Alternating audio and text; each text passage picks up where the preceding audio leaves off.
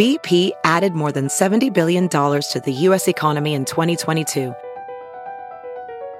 Investments like acquiring America's largest biogas producer, Archaea Energy, and starting up new infrastructure in the Gulf of Mexico.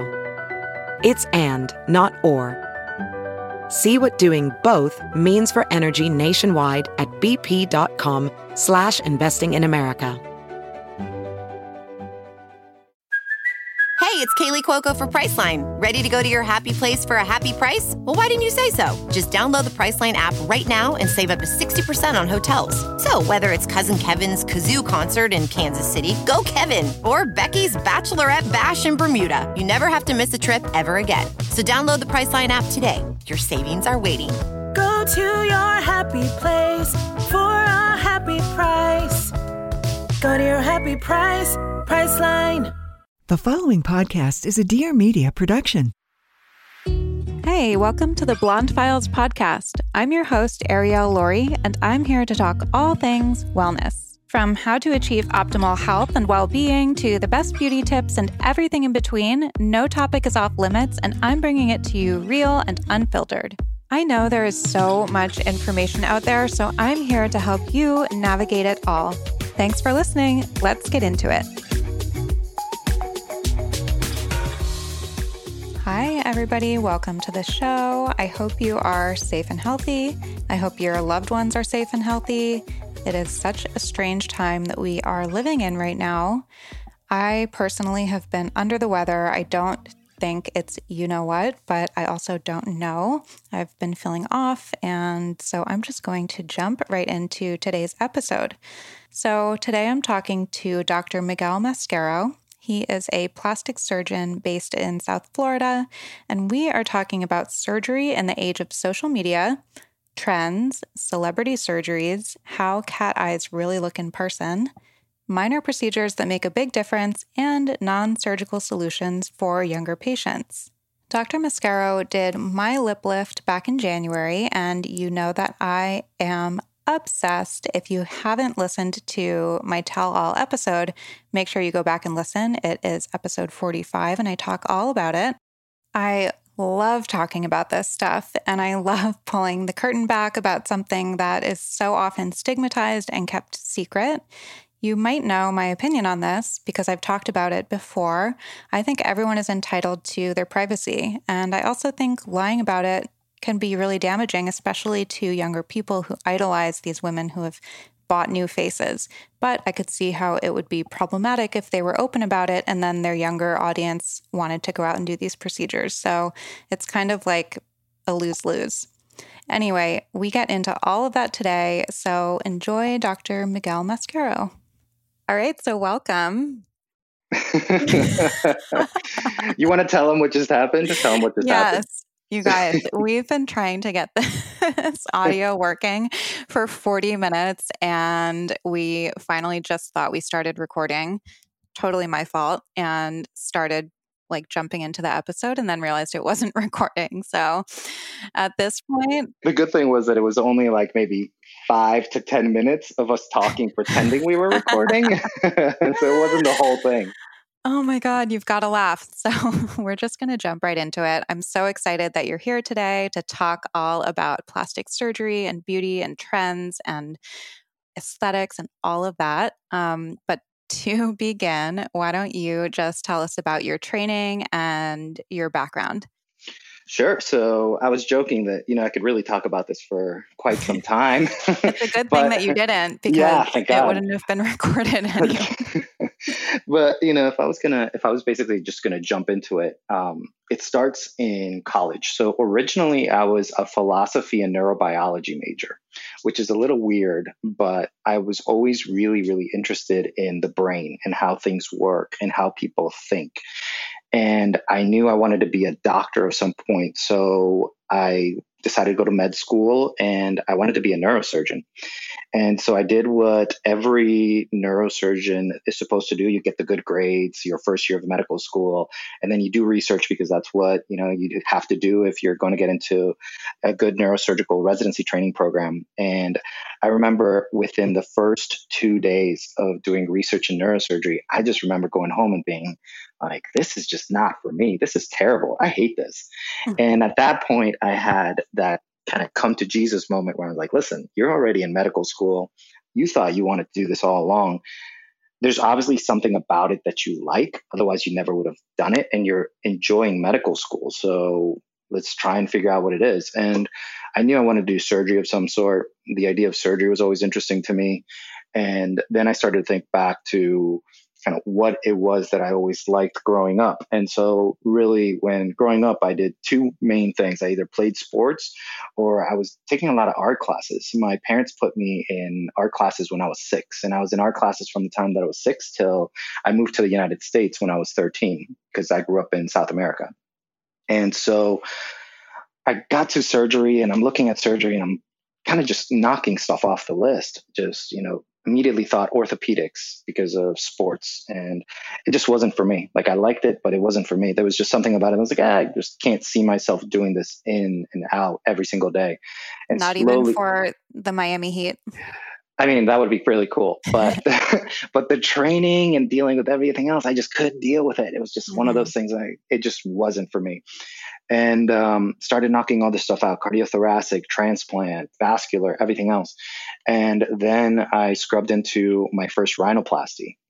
And it was, I mean, it sounds cheesy, but if you picture like any traditional Disney movie where all of a sudden like the lights go out, the spotlight shines on you, the little bird starts like just dancing around your head, that happened. And all of a sudden after that, I was like, this is what I like. And what I liked about it really was that it was a little bit of creativity. There wasn't too much guidance to it. Like, there was a lot of jazziness to it. And I would say this to my patients all the time.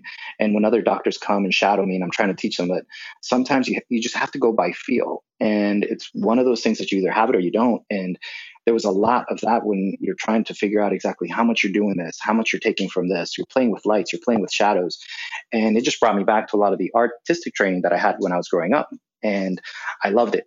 And so from then I did my head and neck residency training program because I still had the idea in my head that I wanted to do like big reconstructions once I figured out that, hey, I want to do plastics, but let me do something more aggressive. So I want to do cancer reconstruction. And as I went through my training, I started realizing that what I really liked about plastics more than anything else was really the cosmetic aspect of it, trying to get things to be improved as much as possible and realizing that, every single outcome is different and there is no quite definite perfect. Everyone's a little different and everything's a little bit kind of jazzy, so to speak. You just go by feel and you find the beauty in every single one that you do, and everyone's different and every challenge is different. And so that trip took me from Ecuador to where I started, to Virginia, where I went to high school, to upstate New York, where I did my college at Cornell, to New York City, where I did my residency and training and medical school, to Alabama, where I did my fellowship training, and now in South Florida. So I've been all over the place. I'm curious if when you were training or if when you decided that you wanted to go into plastic surgery, if there was like a stigma around it among the medical community, or like what that transition was like going from thinking you wanted to do like neurobiology or neurosurgery or something, going to plastics. Yeah, absolutely. I mean, I think that when you take a look at the history of plastic surgery in general, especially facial plastic surgery, there's been a huge transition, because even within facial plastics, there's a big just a huge variant of what you can do. You could do trauma, which we did a ton of in my training. And so trauma consists of mostly like mandible fractures or broken jaws, car accidents, so what we call panfacial fractures, bar fights, whatever you can think of that involves broken bones in the face. That's what you do with trauma. You've got pediatric reconstructive craniofacial. So you're thinking your cleft lip and palates. You're thinking your congenital malformations. So those are a little more involved. And then obviously you have your cosmetic aspect of it on the other end. So there's definitely a stigma when I was going through my training. And so when I knew that I wanted to do reconstruction of some sort, everybody immediately patted me on the back when they thought that, it's like, oh, you're going to be doing big cancer reconstructions. And it's going to be, this real good, feel good thing that you're doing for the greater good and all this. But I didn't find it fulfilling. And as soon as, when I knew that I wanted to do cosmetics and I was applying for fellowships, and they were asking me what kind of fellowship you're applying to, because even though when you're board certified in facial plastics, it can mean a lot of different things. So, within facial plastics, like I said, there's all these different tracks and there's specific fellowships. So for cosmetics, there's only 20 fellowships in the country, which means that at any given time, there's only 20 guys or 20 girls that are really going through this every single year. So it's a really, really small pool. And when I was telling people, listen, yeah, I'm doing facial plastics, they're like, oh, that's great. What are the programs you're applying to? And I would say, X, Y, and Z. And I didn't even want to tell them that it was a cosmetic program because I knew of the backlash it was going to get. You could just see, especially my mentors, my professors, just kind of, look at me a little funny and wonder whether or not, it was the right decision, and, try and dissuade me a little bit from it and push me towards more reconstructive, push me towards more craniofacial, push me towards more trauma stuff. And so it's definitely something that we see in academia, or at least I felt it personally. It may not be, quite as evident now. I think that now that things are becoming a little bit more out in the open, it's one of the great things about, how things have changed with the internet and social media, that it's becoming a little bit more acceptable. Obviously, it has its good and bad, because you're also seeing crazy stuff that some people are doing. But at least when I was coming up, I definitely felt that. And I mean, I say when I was coming up like it was a long time ago, but I mean, that was 10 years ago. So it's not that long ago. Yeah, you're still a youngin'. Yeah, definitely. No, that's really interesting. Yeah, so I want to talk about how it is kind of more openly accepted now, I guess, and how it's kind of becoming a little bit trendy. And I also want to talk about the downside to that. And yeah, absolutely. It's good and bad. Bad. Yeah, and like the misleading advertising and all of that. But why don't we kind of begin by talking about your practice and the procedures that you do the most of? Okay, absolutely. So my practice is located in Delray Beach, Florida. For those of you that don't know where that is just north of Boca Raton. Everybody knows of at least someone who's got a grandparent that lives in Boca Raton or retired in Boca Raton, and just south of Palm Beach Island. So it's right in between West Palm Beach and Boca Raton. And it's a small boutique practice. Basically word of mouth. We do just about zero advertising, which is amazing for us. And I'll get why that's important a little later on. But we just do facial surgery. So both myself and my partner, Tom Zikas, all we do is facial surgery. And so the majority of my procedures are basically lip lifts, hairline advancements, facelifts. And that's the majority of what I do. Now, part of that has to do with my population. So you have to understand how my practice works.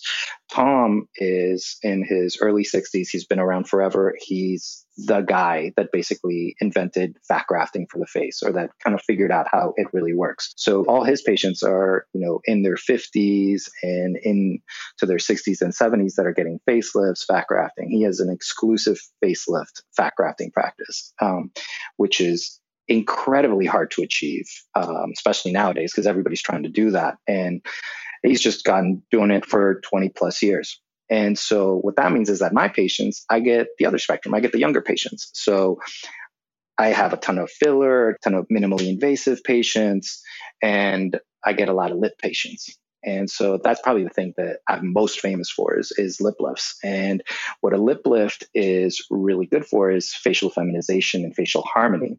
And so that's where hairline advancements come into play, because that's another thing that's a great little procedure that does an amazing thing for facial balance and facial harmony.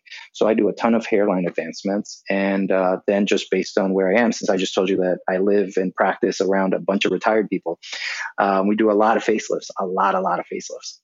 Hey, this is Alexis Haynes. Join me every Monday for a new episode of my podcast, Recovering from Reality. Whether you're on the road to recovery, seeking self-care techniques for surviving the capitalist machine, or just need a moment to remember that you're not alone in your loneliness, I'm here to deliver intimate conversations and expert insights to empower you on the road towards authentic wellness. So, are you ready to recover from reality? Okay, so let's talk about the lip lift, because this is how you and I came to know each other. And if any of the listeners haven't listened to, I believe it's episode 45, I go through all of the procedures that I've had done, including my recent lip lift that I did with Dr. Mascaró. I guess it was almost 2 months ago now, I want to say. Yeah, something like that. Yeah, I am obsessed with this procedure in general. I am obsessed with my result that I got from you. It is like, I feel like it's a procedure that a lot of people still don't know exists. I think it's getting a little bit more widely known, but it makes such a massive difference on the face. It is absolutely crazy. So can you tell us about why you love the lip lift and like who it's appropriate for and the recovery and all of that good stuff? Sure. It's a loaded question because we could just talk about this for hours. I know. It's interesting because the lip lift itself, what it does is the best way to even just describe it is just open up your phone, go in the albums and look at pictures of yourself when you were in your early teens, mid-teens, late teens, early 20s, mid-20s, late 20s. And the one thing you'll see is that as you start losing volume, the length of the upper lip or the prolabium or philtrum slowly starts to increase in length. And part of the reason why that happens is one, loss of elasticity. Two, the maxilla behind it actually starts to resorb. So when you think of osteoporosis, that also happens in our facial skeleton. And what happens is that the dental roots actually come up a little bit as the bony resorption starts to happen. So you've got an elevator going up behind the lip, and then you've got the elevator going down in front of it. So the curtain's getting longer, the window's getting smaller behind it. Just makes you look older. What does that mean? That when you're talking, smiling, laughing, you just don't see as much teeth. And so teeth has been one of those things that have been imprinted in the back of our brain, in our lizard brain, as something that we associate with youth. How can you even associate that? If you were to pull up your phone right now and look at the lips emoji, the lips emoji has a little bit of tooth show. And so we're already even getting that imprinted into our brains from the time we were very little. So what does that mean? That means that for a majority of the population, as the lip gets a little bit longer, it just makes you look a little bit older. So, we all remember those pictures of grandma, grandpa, and they just look so long and they just look so much older. Picking up the lip, what it does is it restores the harmony of the facial proportions, number one. Number two is we start losing volume from the time we're about 14, 15 years old. That's something most people never noticed, particularly in their lips, up until recently. And the reason why this has become a bigger procedure with younger patients is the advent of social media and online cloud sharing of pictures. So when you think of it, before Facebook was around, 15 years ago when it really started, how often did you really look at yourself? Not that frequently. You'd get a picture taken at the barbecue July 4th. Then the next time you got pictures taken would be Thanksgiving with the family. Then a couple pictures out with your friends at some point in the middle of the night. But you'd have to develop those pictures, and then someone would have to put them in an album. You were never really sharing them. Nobody was really seeing that many of them. It was really hard and complicated up until really Facebook came about. Once Facebook came about, what happened? So Facebook really started with college kids. All of a sudden, college kids are looking at themselves every single night. So you're really noticing how quickly you're changing. You're like, wow, when I was a freshman, I looked like a baby. Now, when I'm a sophomore, I'm looking a little bit older. When I'm a junior, I'm looking that much older. Now, all of a sudden, add that, Facebook expands. You're getting a larger population that joins Facebook. Instagram comes around. Now you're seeing yourself every single day. You're seeing multiple pictures of yourself every single day. You're seeing yourself change every single day. And this is something we'll probably get into a little bit later as far as the trends that we're seeing with younger and younger patients coming in. But that's the psychology behind it, is you're starting to see all these people and you're starting to see all yourselves, like pictures constantly reminding you that you're getting older and older and older. Well, and I would argue that the hardest part, at least for me, and I'm pretty open about this, is like Instagram stories. I think that really took it to another level because you're seeing a reflection of your face and nobody looks great in a front camera, right? No, nobody does. Seeing your face moving day in, day out. And then, the filters come along that change little tweaks. And a lot of those beauty filters make the top lip go a little bit higher. They make your chin a little bit smaller, your eyes a little bigger. So all of a sudden, like, you're dissatisfied with what you're seeing, throughout the day in, day out. And then you're seeing how you might look a little bit better, No, quote unquote. absolutely. Absolutely. And that's part of it. And the other thing too is that it's almost a backlash to the filler trend. Mm-hmm. So if you think back to about 5-6 years ago, everyone was getting filler in their lips. If your lips were slowly starting to lose volume, the thing that you thought was, I need to get my lips plumped. And then what happened? Then everybody started to think, well, I just don't want to look like a duck. I don't want to look like a duck. I don't want to look like a monkey. Those are two animals that are not the cutest. I don't want to look like them. And so what ended up happening is we're starting to see that as people were taking pictures of themselves, a lot of the fillers, the fillers that absorb more water started to weigh the lip down and started to drag that lip down. So it makes you look older. And that's a trend that you see with the classic filler face, where it's overblown and you look older than you did before you had any filler at all. So that's how young patients kind of started to get into the idea of the lip lift. For older patients, it's a technique that's been around for years, honestly. And this is something that, if you look at the literature, it's been around since the 70s. Now, the thing is that the technique was not very good. And so the problem with the technique was that it affected your smile. It gave you a bad scar. It wasn't well placed. So people moved away from it. They moved to what's called a lip advancement, which is along the border of the lip. That's only good for a very small amount of people that don't have the right anatomy for a bunch of roll. And then people said, okay, well, we got to switch back up to putting the scar in a different place under the nose. And you started seeing endonasal, Italian, gull wings, all kinds of different modifications to different type of lip lift incisions to get the best result possible. And slowly, people started to get better and better results. And like anything else, techniques get better over time. And now we're at a point where we see that, volume is not necessarily the answer. Shape is the answer. And, that's something that we certainly talked about in our consult. And what I tell all my patients all the time is, listen, it's not about getting you big, plump lips. It's about fixing the shape. And once you get that shape right, you'll be fine. Yeah. So a lot of people sent in questions about filler after getting lip lifts, and they were curious if you get a lip lift and then you get filler after, if it's like counterproductive, if it weighs the lip down again, or if you can get a little bit of filler and get that lift and get volume at the same time. Oh, absolutely. So I'd say probably maybe 50% of my young patients get a little bit of filler at some point down the line. Mm-hmm. And what I tell everybody is you need less filler, less frequently. And what you're really doing is you're just lining the lip to give it a little bit of, what I call a little bit of pop, because you have to think of it this way. And, this is going to make for great podcasting because I'm using my hands to show what it does. But basically, if you think of a table laying flat, that's how the lip is laying before a lip lift. And then when you do a lip lift, you're taking that table and you're rotating upwards. So now all of a sudden that table, instead of laying flat, it's laying at an angle upwards.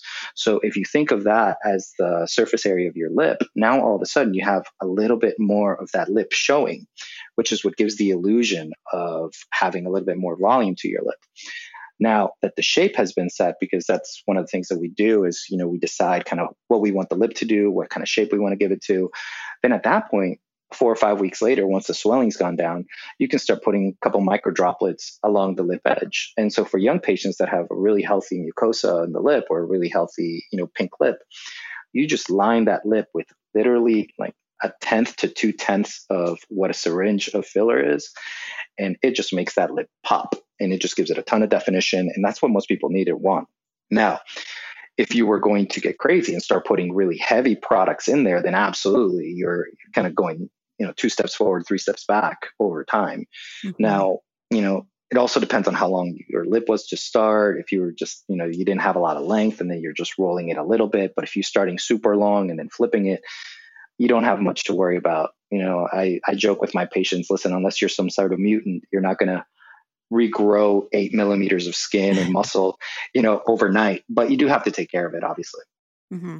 So do you cut through the muscle or is it skin only?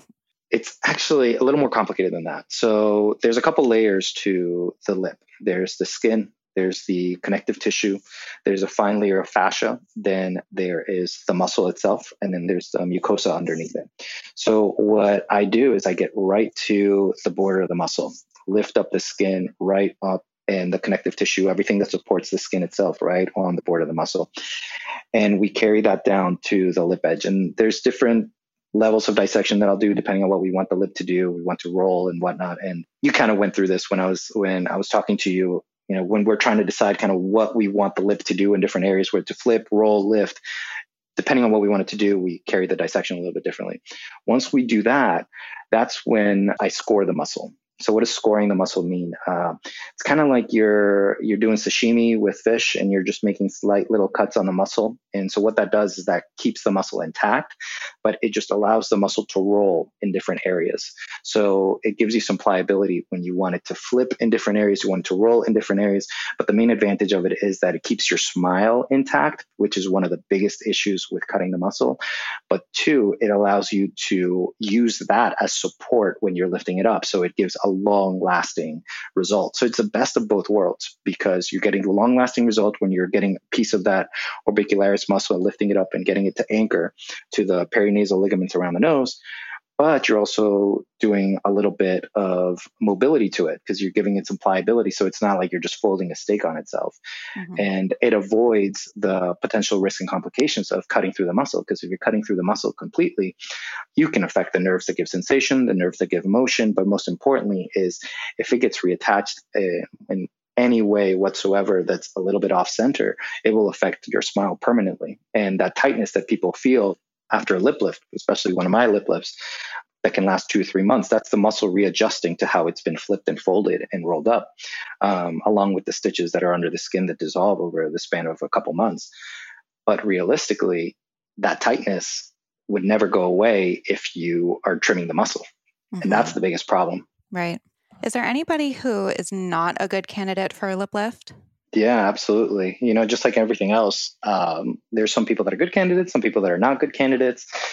In general, if you have a lot of tooth show, not a good candidate. That's a bone problem. And so I have a lot of patients where they'll come in and, they have a long philtrum, but they also have a long midface. And so a long midface is the space between just under the eyes to where the teeth are. And that's a bony issue. And a lot of these patients are patients that either have sleep apnea, they have arched palates, they have basically developmental growth malformations. I don't want to call them malformations, but just changes in their facial skeleton that have caused that area to expand and get longer and longer over time. These are usually the people that, if you think back to kids who are much younger that have a ton of tooth show, and then slowly over time, they start to get a longer and longer midface. Now, the solution for that is orthognathic surgery. So orthognathic surgery, what that is when you're actually bringing the maxilla, or you're cutting the bone above the jaw and bringing that up, along with adjusting the mandible. As you can imagine, what I just described is incredibly painful, and the recovery time on it is exceedingly long. So unless you have issues with your bite, most people don't really go for that just for cosmetic reasons. So those patients are absolute no-nos when it comes to lip lifts, because they're not going to be able to close their mouth. So if you can't close your mouth, then you're going to go into oral incompetence. And when you get to oral incompetence, particularly with older patients, what that means is that, you won't be able to have your Starbucks coffee in the morning. You won't be able to have soup. You won't be able to do simple things that you think are, everyday, natural, normal. And it's going to just, one, look bad, but two, the lips aren't going to work the way that they're supposed to. So those are patients that are absolutely no-goes when it comes to a lip lift. Okay, so I really want to get into listener questions, but before we do that, I just want to ask what other procedures you love that make a big difference. You mentioned hairline advancement before. Is that? Yeah, I think the hairline advancement is one of those things that makes a huge, huge difference, and most people don't talk about. And so what a hairline advancement does is it takes advantage of the facial proportions. So the same way that we were talking about a lip lift and how it does wonders for facial proportions, hairline advancement does the same thing, but it works from the top down as opposed to from the bottom up. So when you're looking at a patient's face or a person's face and you're looking at it from the side, ideally you're looking at thirds. So from the bottom of the chin to underneath the nose, from underneath the nose to just in between the brows, and then from just in between the brows to the hairline. And ideally you want that to be close to a third, a third, a third.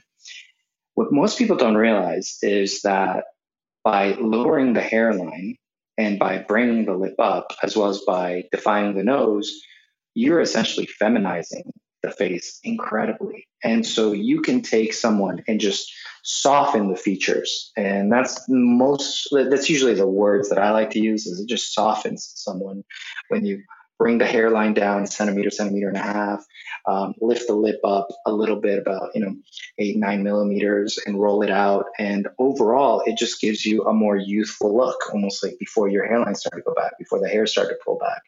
And that's just for the average person that's coming in that's got a slightly larger hairline. That doesn't include the patients who have the really big foreheads that they were made fun of when they were younger in elementary school, and everybody told them they had a 5 head and whatnot. For them, that procedure is life changing. But for most patients, when I'm talking to them for a consult during lip lift, I'll usually mention it.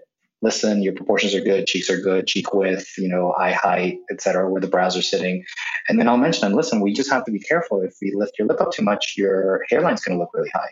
And that's something that most people don't think about. And so there's other patients with them, listen, if we're going to do lip lift, I'm not even going to touch your lip lift before we do a hairline. I'm telling you, the answer is not a lip lift. The answer is the hairline. And it's one of those things that a lot of patients wouldn't think about. And it's a great procedure. It's quick. It does take a little bit of time to heal until the hair grows through and the scar hides away perfectly. But really, the worst part of it is, you're a little numb for about a month or two in the scalp and your hair. But overall, the overall result that you get from it, you can't compare it to anything else. Okay, wait. We didn't talk about a hairline advancement. Does that mean I don't need one? Yeah, you don't need one. Oh, okay. I'm like, hey, wait a second. Okay, so are there any trends that you're seeing right now? I mean, we were talking about kind of the prevalence of this a certain aesthetic on social media and seeing ourselves and probably becoming more aware of things. I know for me, like certainly, pretty much exactly how you mentioned, like I always wanted a nose job, but it wasn't until I started seeing myself all the time and I became aware of these other procedures that I was like, oh, I can fix this, that, and the other thing too. So in the last few years, have you seen certain things rise in popularity? And if so, what are they? Yeah, there's good things that have come. There's bad things that are coming. It's a pendulum, and it always goes minimally invasive surgery and then surgery back to minimally invasive and whatnot. And so let's talk about the good stuff that's come out. So some of the good stuff that's come out has been some of the minimally invasive stuff, some of the radiofrequency stuff. The radiofrequency stuff is awesome. When you're looking at younger patients that are coming in and like yourself, they're saying like, listen, I'm looking at myself and I'm just starting to see slight differences that are popping here and there. And I actually recently just had a patient in consult yesterday. She's 38 or so. I mean, she looks great, super good. And she's telling me she wants a facelift. And I'm looking at her and I'm like, listen, like, no, come on, like, you don't need a facelift. And she's showing me pictures of herself. No, actually, she was not. Shocking. for a change. But it's one of those things that we're seeing these changes slowly start happening. We're starting to see a little bit of laxity, a little bit of jowling formation. And so, before it was, listen, you just got to cut it and tighten it up. But if your skin's not lax enough, then you're going to have issues with it. And so that's where some of the other procedures like mid-face lifts, ponytail lifts, et cetera, come into play. And I can talk about those if you want. But the radiofrequency stuff's amazing because what we're seeing is that it actually works. And so for younger patients, it's really, really good. You have to remember that all these minimally invasive treatments, and I think this is the big take-home point, is minimally invasive treatments use your body to create an effect. So what does that mean? That means that if you don't have the best immune system, meaning you don't have a way to create a response to the thermal energy from the radiofrequency, or you don't have a way to create that, meaning you're getting older, your immune system's going down, you're on medications that decrease your immune response, your diet's bad, your blood sugar is high, like all of these things like that can affect how your immune response actually responds to an insult, you will not get that great results. So young patients who are healthy, who are starting to see slight changes, those are the ones that see the best results with things like Profound, with things like Thermi, with things like the Morpheus, which is the new thing that came out. All those things are great. Now, is there a difference between them? I'll be honest with you, I don't think so. Now, is there a convenience between them? Sure. I mean, listen, if you were to go to your favorite doc down the road and they have a Morpheus, and someone down the road has the Thermi, and someone down the road has the Profound, honestly, each one has its pros and cons, but overall, if you're young and you're a good candidate, you're going to get a good result no matter which one you do. Now, there are specific things about each one of those procedures and machines and technologies that, are slightly better for some things versus others. So I don't want, people to assume that, each one is exactly the same as the other. There's definitely things that the Profound is much better at that, than the Thermi or the Morpheus. And there's some things that, I like the Thermi for that are a lot better than Profound or the Morpheus. And there's other things that the Morpheus might be a little bit better at. So, definitely, you want to talk to your professional that's taking care of you a little bit in order to figure out whether or not you're a good candidate for it. But the radio frequency stuff's awesome. And, if you're going to quantify it with a number and you're saying, Miguel, tell me, how much of a response can I get? I tell patients you can get about close to 30% of what a surgical lift would do.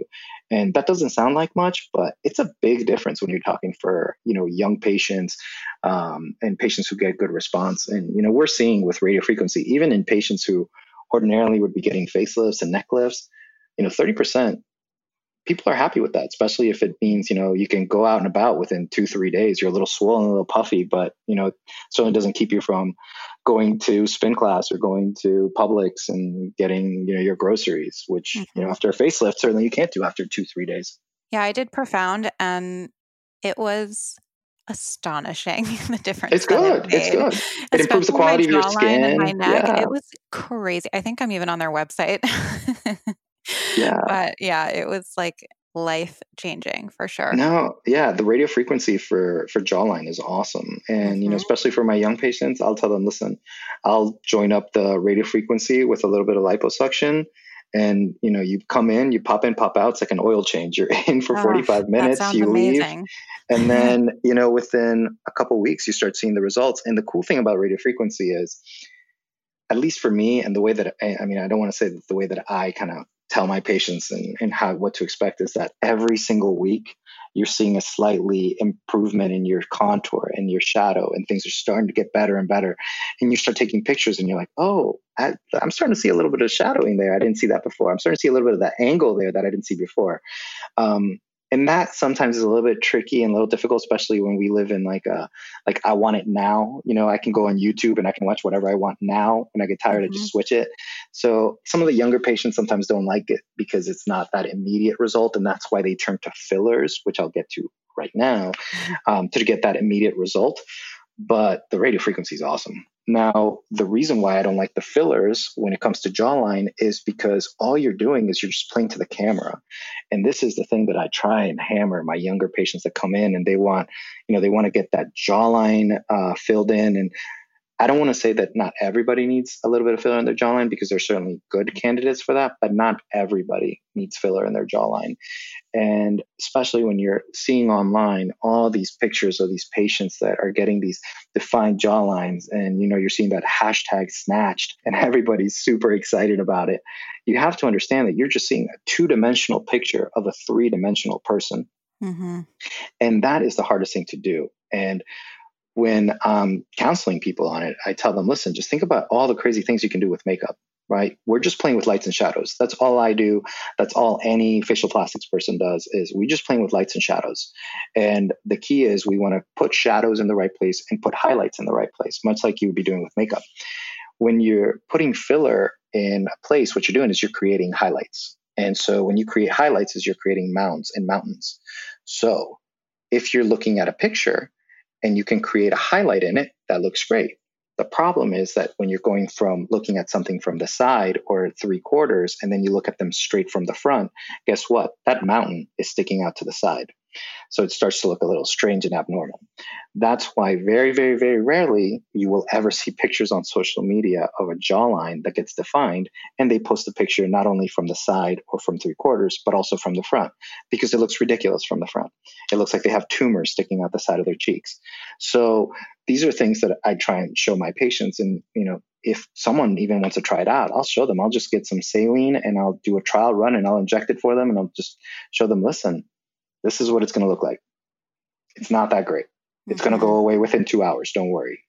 but it's something that, I think that's a trend that is definitely a negative, is the advent of social media and filters and Photoshop. And there's so many people out there that are doctoring their photos. And there's so many people out there that are just showing one picture of one side of the area. And I think that what patients and consumers need to do is, one, not only just see, one picture from far away. If someone's taking a picture, make sure it's from up close, similar lighting whenever the white balance is off. When there's different white balances, you can hide different things by hiding the white balance, the way that the flash is, you can hide different things. So there's all kinds of different tricks that you can do and you can play with. And unfortunately, that brings people over. Now, that doesn't necessarily mean that there's also surgical trends that are out there that are not good, because as much as I like surgery, there are some things that are out there that are, I hate to say it, but they're kind of just trendy and they're just going to be a flash in the pan. So, we're seeing a lot of cat eye, we're seeing a lot of temporal lifts, we're seeing a lot of crazy stuff that's coming in. And those are all things that change your face permanently.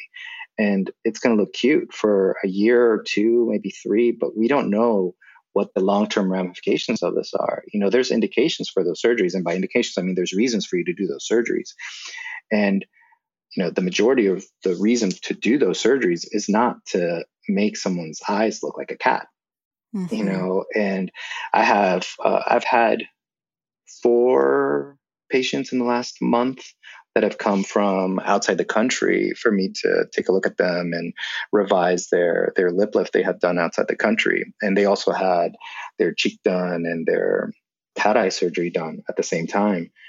And it's one of those things that it looks okay in pictures and looks okay with makeup on. And when someone's sitting in front of you and they have no makeup on and their face is overly widened because that tissue's been brought up and their eyes overly tightened and pulled, it just doesn't look normal. You get into that area where things just don't look right. So, at the same time, you have to be careful about what it is that you want, what you need. And it's hard because then you have to be your own best advocate. And it's tricky because obviously doctors and particularly cosmetic surgeons, we have a financial incentive to get you to do our procedures. I mean, that's the bottom line. And it's hard finding someone out there who's, honest and will tell you, listen, don't do it, don't do it, don't do it, don't do it. And when you find someone that tells you, no, don't do that, that's the person that you kind of want to listen to, right? Because otherwise there's people out there. And I've heard from patients of other doctors in the States and particularly overseas. You got to remember that being in South Florida,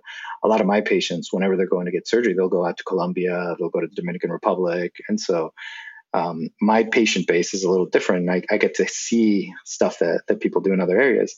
And they'll come back from a consult that they had in Colombia or Brazil or Dominican Republic. And I'll ask them, well, what do you want to do? And it's funny because the doctor that I saw just recently didn't ask me what I wanted to do.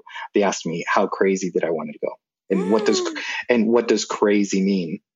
My God. And so at that point, when I told them, I'm like, listen, whenever someone tells you, so what exactly is crazy for you? That means they're willing to basically mutilate you for you to give them a paycheck. That's not okay. We all take an oath to do no harm. And at some point, you have to realize that if someone's telling you that, you got to get out of there. You got to walk out that door. That is horrifying. Yeah, okay, it's so scary. that leads me to a listener question. What is the craziest thing that a patient or potential patient has asked you to do? There's a couple. The one that comes off the top of my head, I had a patient of mine. He's older, so this one's a little different because it's an older patient. And what this older patient wanted, he had been losing his hair forever, and he'd had maybe like 8 or 10 hair transplants. I mean, it just looked bad. And it was at the point where he didn't have any, he was starting to lose his eyebrows. Like I said, he's 80 or so. So everyone just slowly starts to lose your hair. The hair follicles slowly start to die off. He wanted me to transplant his pubic hair to his eyebrows. Oh my God. Yeah, that was pretty wild. And his wife was there with him, and she was like, yeah, no, it's totally fine. It'll match the rest of his hair. It's okay. And I was just remember thinking, like, you got to be kidding me. I thought I was getting punked. Like, it was one of those things where I was just waiting for my staff to pop in a second and say, like, we're just kidding. Don't worry about it. We just got them to come in and talk about that. But that one was pretty crazy. And then other than that, I think the crazier ones are, usually when people ask me to put like permanent implants in their, like things like they want a bigger ridge across the middle of their forehead because they want to look a little bit more caveman-like. So that was a name for that, right? Yeah. And the thing is that the surgery itself it's not the problem, is that you're changing someone's so permanently. And it's one of those things where I told them, I was like, why don't you think about this? Seriously. They're like, no, I just really like the way that this celebrity looks. And I'm just like, well, the celebrity looks a certain way because their facial structure is like that. You don't look like that. Like right. You are pretty in your own way. Like we don't need to focus on how somebody else looks. We need to focus on how you look and what we can do to help you achieve the best that you can be. You don't need to look like somebody else. That's not the right answer. What is the most requested celebrity that you get when people come in and ask for things? Madison Beer. Really? Yeah. What do you think she's done? Lip lift, brow lift? My guess would be definitely lip lift. Mm-hmm.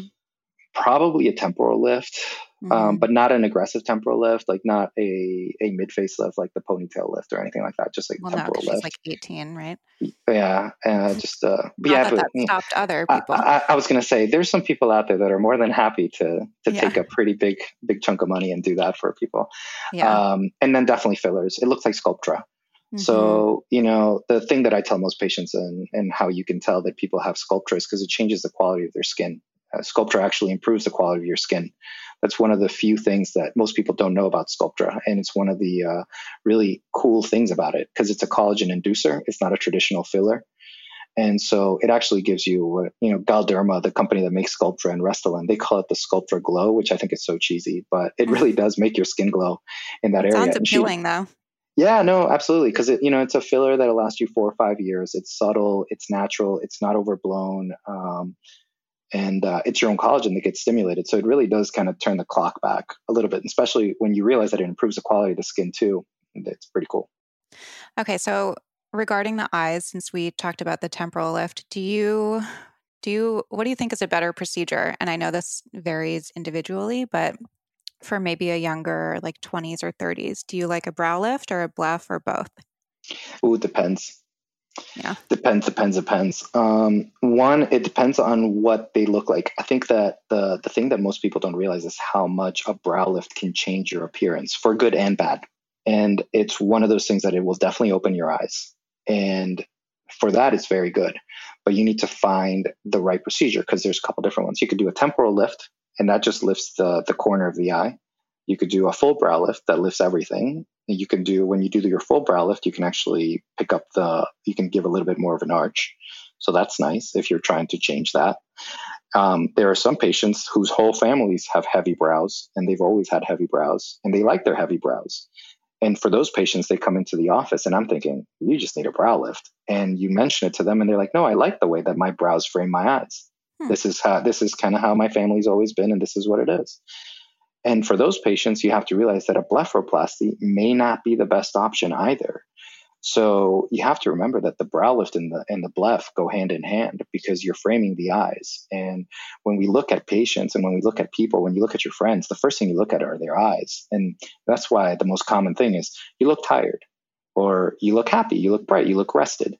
And they're not commenting on the rest of your look. You could go outside looking homeless, which is usually how I dress. And most people, they're looking at your eyes and saying, hey, listen, like you got bags under your eyes, or, your lids are heavy, or conversely, you have no shadow under there and things look bright and peppy. So when dealing with the brows, you have to think about the eyes too. And those patients that have the heavy brows, if you just do a bleph, it's going to pull the brow further down. You're not going to create any youthfulness to it. So, what I normally tell my patients that are looking at doing their eyelids or their bleph is send me some pictures of yourself 5-10 years ago. And then that way we can make that decision together, because I can point out little things about your proportions and where they were. You may just need a subtle temporal lift and a bleph. Now, realistically, most people just need a blepharoplasty. Younger patients don't need a blepharoplasty. Younger patients usually need a brow lift or a temporal lift. But overall, it's usually a combination of both. And nowadays with Botox, you can do a chemical brow lift and kind of get you an idea of what you'd get with a temporal lift. Now, there are limitations with it. You only get like 1 millimeter or 2 millimeters here and there, and everyone's a little different. And, to pick up the brow, you got to put a lot of product in. And then you're saying like, wow, I'm wasting $700, $800, $900 to kind of look like this for about 4 months at best. Is that really worth it? And, that's really what comes into play when you're making that decision. I love the pictures of Bella Hadid that circulate the internet with doctors advertising Botox. Yeah, that's not possible.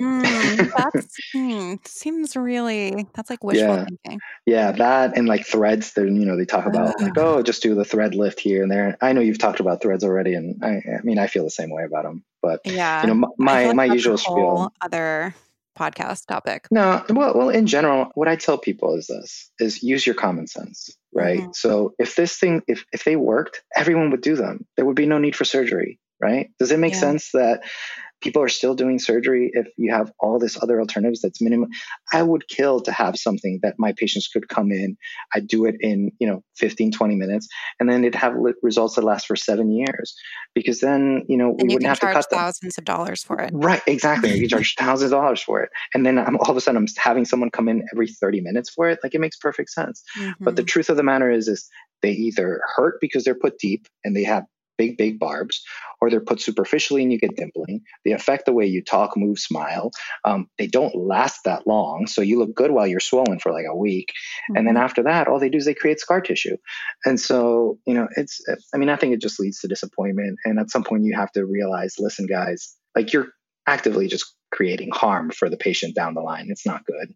And so, I feel like it's a trend that's probably gonna just work itself out of popularity because of those facts. Like, enough people are going to go and do it and realize that it doesn't work, and then they're just not going to do it again, and eventually there's going to be nobody left, right? Yeah, no, absolutely. And the thing you're seeing it is, it's a big push for med spas, just because it's something that they can offer their patients. But at some point, people come in and they're looking at it before and after, and they're saying like, okay, I'm not seeing much of a difference at all. And you're showing me this immediately afterwards. What do they look like at 3 months, 6 months, a year? Because I hear they don't last a year. And so it's definitely a trend. Listen, there were threadlets a long, long time ago, mm-hmm. and they went away, and now they're back. And so it's going to, weather the storm, and then they'll go away again. And, there's lots of things like that. And we talked about this too, is the plasma pen. That's one of those trends that I think is crazy. This is, again, files under the, use your common sense. So if it was that simple and that easy, wouldn't everybody be doing it? And there's a reason why, people aren't doing it. And so for those that don't know, the plasma pen, what it does is it basically uses an electrical current to charge some nitrogen gas and create a plasma field to destroy the skin. Sounds super technical. Why can most people use it? Because the electric field and plasma that's created will only go down to the level of the epidermis. When it goes to the epidermis, it stimulates the fibroblast in the dermis to start tightening and creating collagen. So they call it, plasma pen fibroblasting or some nonsense like that. And so the issue that I have is that there's a very limited indication for it. Now, again, I'm not saying that, it's bad for everybody with this. And listen, there's certainly some patients that get good results with it. But to blanket say that, this is an amazing option in replacement for like a blepharoplasty or a replacement for, skin tightening with laser is, it's absurd. And so you just have to be smart about it. And I've certainly seen some outliers as far as really bad things that have happened with a plasma pen. Now, listen, that doesn't mean that, bad thing doesn't happen with, traditional lasers, et cetera. Those things obviously do happen. But, when someone's telling you that it's super safe, it's no downtime, you get amazing results, you really need to think about it and say, well, does this make sense? Because it doesn't sound like it makes sense. Okay. What are your thoughts on filler versus fat to the face? Depends on your age and what you're shooting for. The fat is great. Fat works really, really well, especially as you get older. It's really, really nice. The things to remember about fat is that fat has memory. So wherever you get that fat from, it's going to have that memory. What does that mean? That means that if you fluctuate in weight a lot, fat grafting is probably not a good idea for you, because that fat will gain weight and it will get bigger disproportionately to the rest of your face. So this is probably one of the most common questions, because people say, well, does fat even work in the face? Does fat even last in the face? And, the answer is yes. When you do a facelift on someone who's had fat grafting, 5, 6, 7 years before that, you can see the different colors of the fat that come from different parts of the body. And so it's distinctly different than the facial fat that's there. So we know it lasts. And not only that, but like I said, it has memory. So if you have a patient that you did fat grafting on and all of a sudden they lose 50 pounds, then that fat in their face goes away. They complain about it. And then all of a sudden they go on crazy binge. They gain another 50 pounds. And I'm giving extremes as far as how they're shifting. But their face where you put the fat in will disproportionately gain that weight. We see that too in patients that get fat grafting and then they get pregnant. So, everybody always gains a little bit of volume during pregnancy, but it's disproportionately so after fat grafting. So the fat grafting is great and it lasts longer. It's a good thing. Now, that being said, you got to remember that the fat molecule is very big. So it's good for a large volume restoration. When you're looking at fine lines, tweaking for definition, things like that, the filler is still much, much better. Also, you have to remember that the filler is a quick pit stop. You pop into my office, we do filler, 5 minutes later, you're gone, you see your results, you get that instant gratification, which is great. And, you're swollen for a day, but that's it. Fat grafting is surgery. So you get lipo, you get centrifuge, you get put in your face, you get really puffy and swollen. You look like a pumpkin for about 2-3 weeks. And then slowly starts to go down. You definitely question things. You can question things for 5-6 months. Whether or not you did the right thing, it can take a long time for it to completely settle. It can take a full year before you're happy. So you need to be mentally prepared. And this is something we talked about, where, the devil sits between your ears with all facial cosmetic surgeries. And you need to make sure that you tell that little devil to shut up and not pay attention to him, because the last thing you want to do is start listening to him and you start getting yourself in quicksand. You start trying to do more and more procedures to fix problems that are not there. And then before you know it, you're sinking. And once you find yourself sinking, it's really, really hard to get out of it. So a big part of this is being mentally ready, mentally prepared. And with fat grafting, certainly so, more so than with filler. I was also going to mention quick fat, just because people are probably thinking, why do you have to inject so much fat? On average, so this is a good way to think of it, especially for patients that are familiar with filler. 1 syringe of filler is equivalent to 3 syringes of fat on average. So if you're thinking, wow, I get 1 syringe of filler under my tear troughs, that would mean that you would need 3 syringes of fat, which means that you're going to. Is it because it draws water or? Yeah. So because so even after you centrifuge the fat, there's a fair amount of tissue within it that gets resorbed. Mm-hmm. And so all those nutrients slowly give the fats some of that plumpness, and that gets resorbed. Then the fat cells get some blood supply to them, and then they start to perk back up again. So it ends up being close to about a 3-to-1 ratio. So it's anywhere between 2-to-1, 3-to-1 ratio. So if you're thinking, wow, listen, I usually get, for example, like me personally, like I have 1 syringe of volumen each cheek and 1 syringe of Restylane under the eyes. So that would be 2 syringes of volumen in the cheeks. So that's 6 to 7 syringes of fat. And so when I come out of the operating room, I'm going to look crazy. Mm-hmm. And, until it all settles down, it takes time.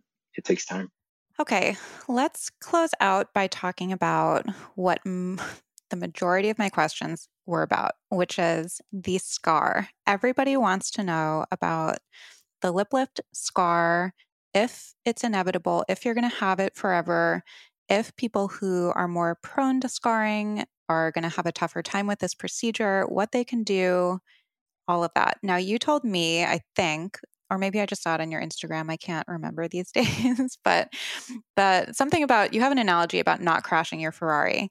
So you can do your part, and then we have to do our part. Yeah, absolutely. I tell everybody this, it's my cheesy line. My promise to you is even when the stitches are in place, you'll have a pencil thin line that's impossible to see. And, I think that's part of the reason why it's really cool that people come from all over the world to come see me. And, obviously right now I'm having some postponements on some of those patients from all over the world that have travel bans, but it's really cool because they can see the difference as far as when, other doctors finish their work and when I finish my work, which is kind of cool. And I like that. Can I ask you, not to interrupt? Yeah, go for it. But why do you have that outcome? I mean, what is it about your technique, or can you not say? Yeah, no, of course, I don't care. Yeah, no, I mean, it's a lot of little things. So again, this goes back to like sports. It's, if you make little improvements along the way, you make a little improvement here, a little improvement there, a little improvement there, it adds up to a very, very, very, very large improvement. And so when I was learning how to do lip lifts, the thing I hated the most was swelling and how swollen people were. And I just kept thinking there's got to be a way that people aren't so swollen. And so, then you start not being quite as aggressive, but then your results aren't as good. And then they're still swelling up.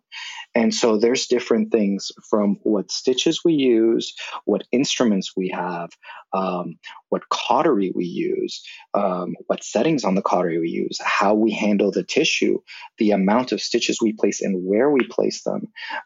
So it gets very, very detailed. And, this is obviously something that is constantly changing. So, for example, like big thing that we use is I use a special cautery that does not cause as much thermal damage or as much thermal injury as traditional Bovie electrocautery.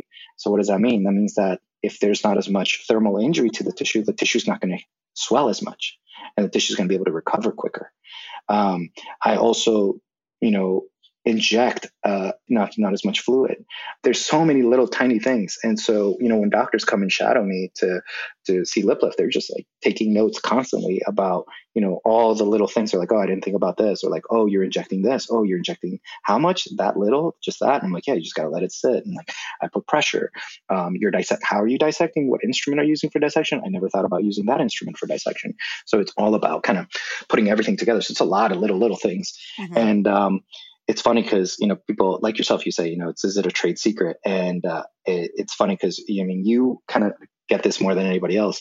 You can hand out the recipe to as many people as you want. The cookies won't taste the same.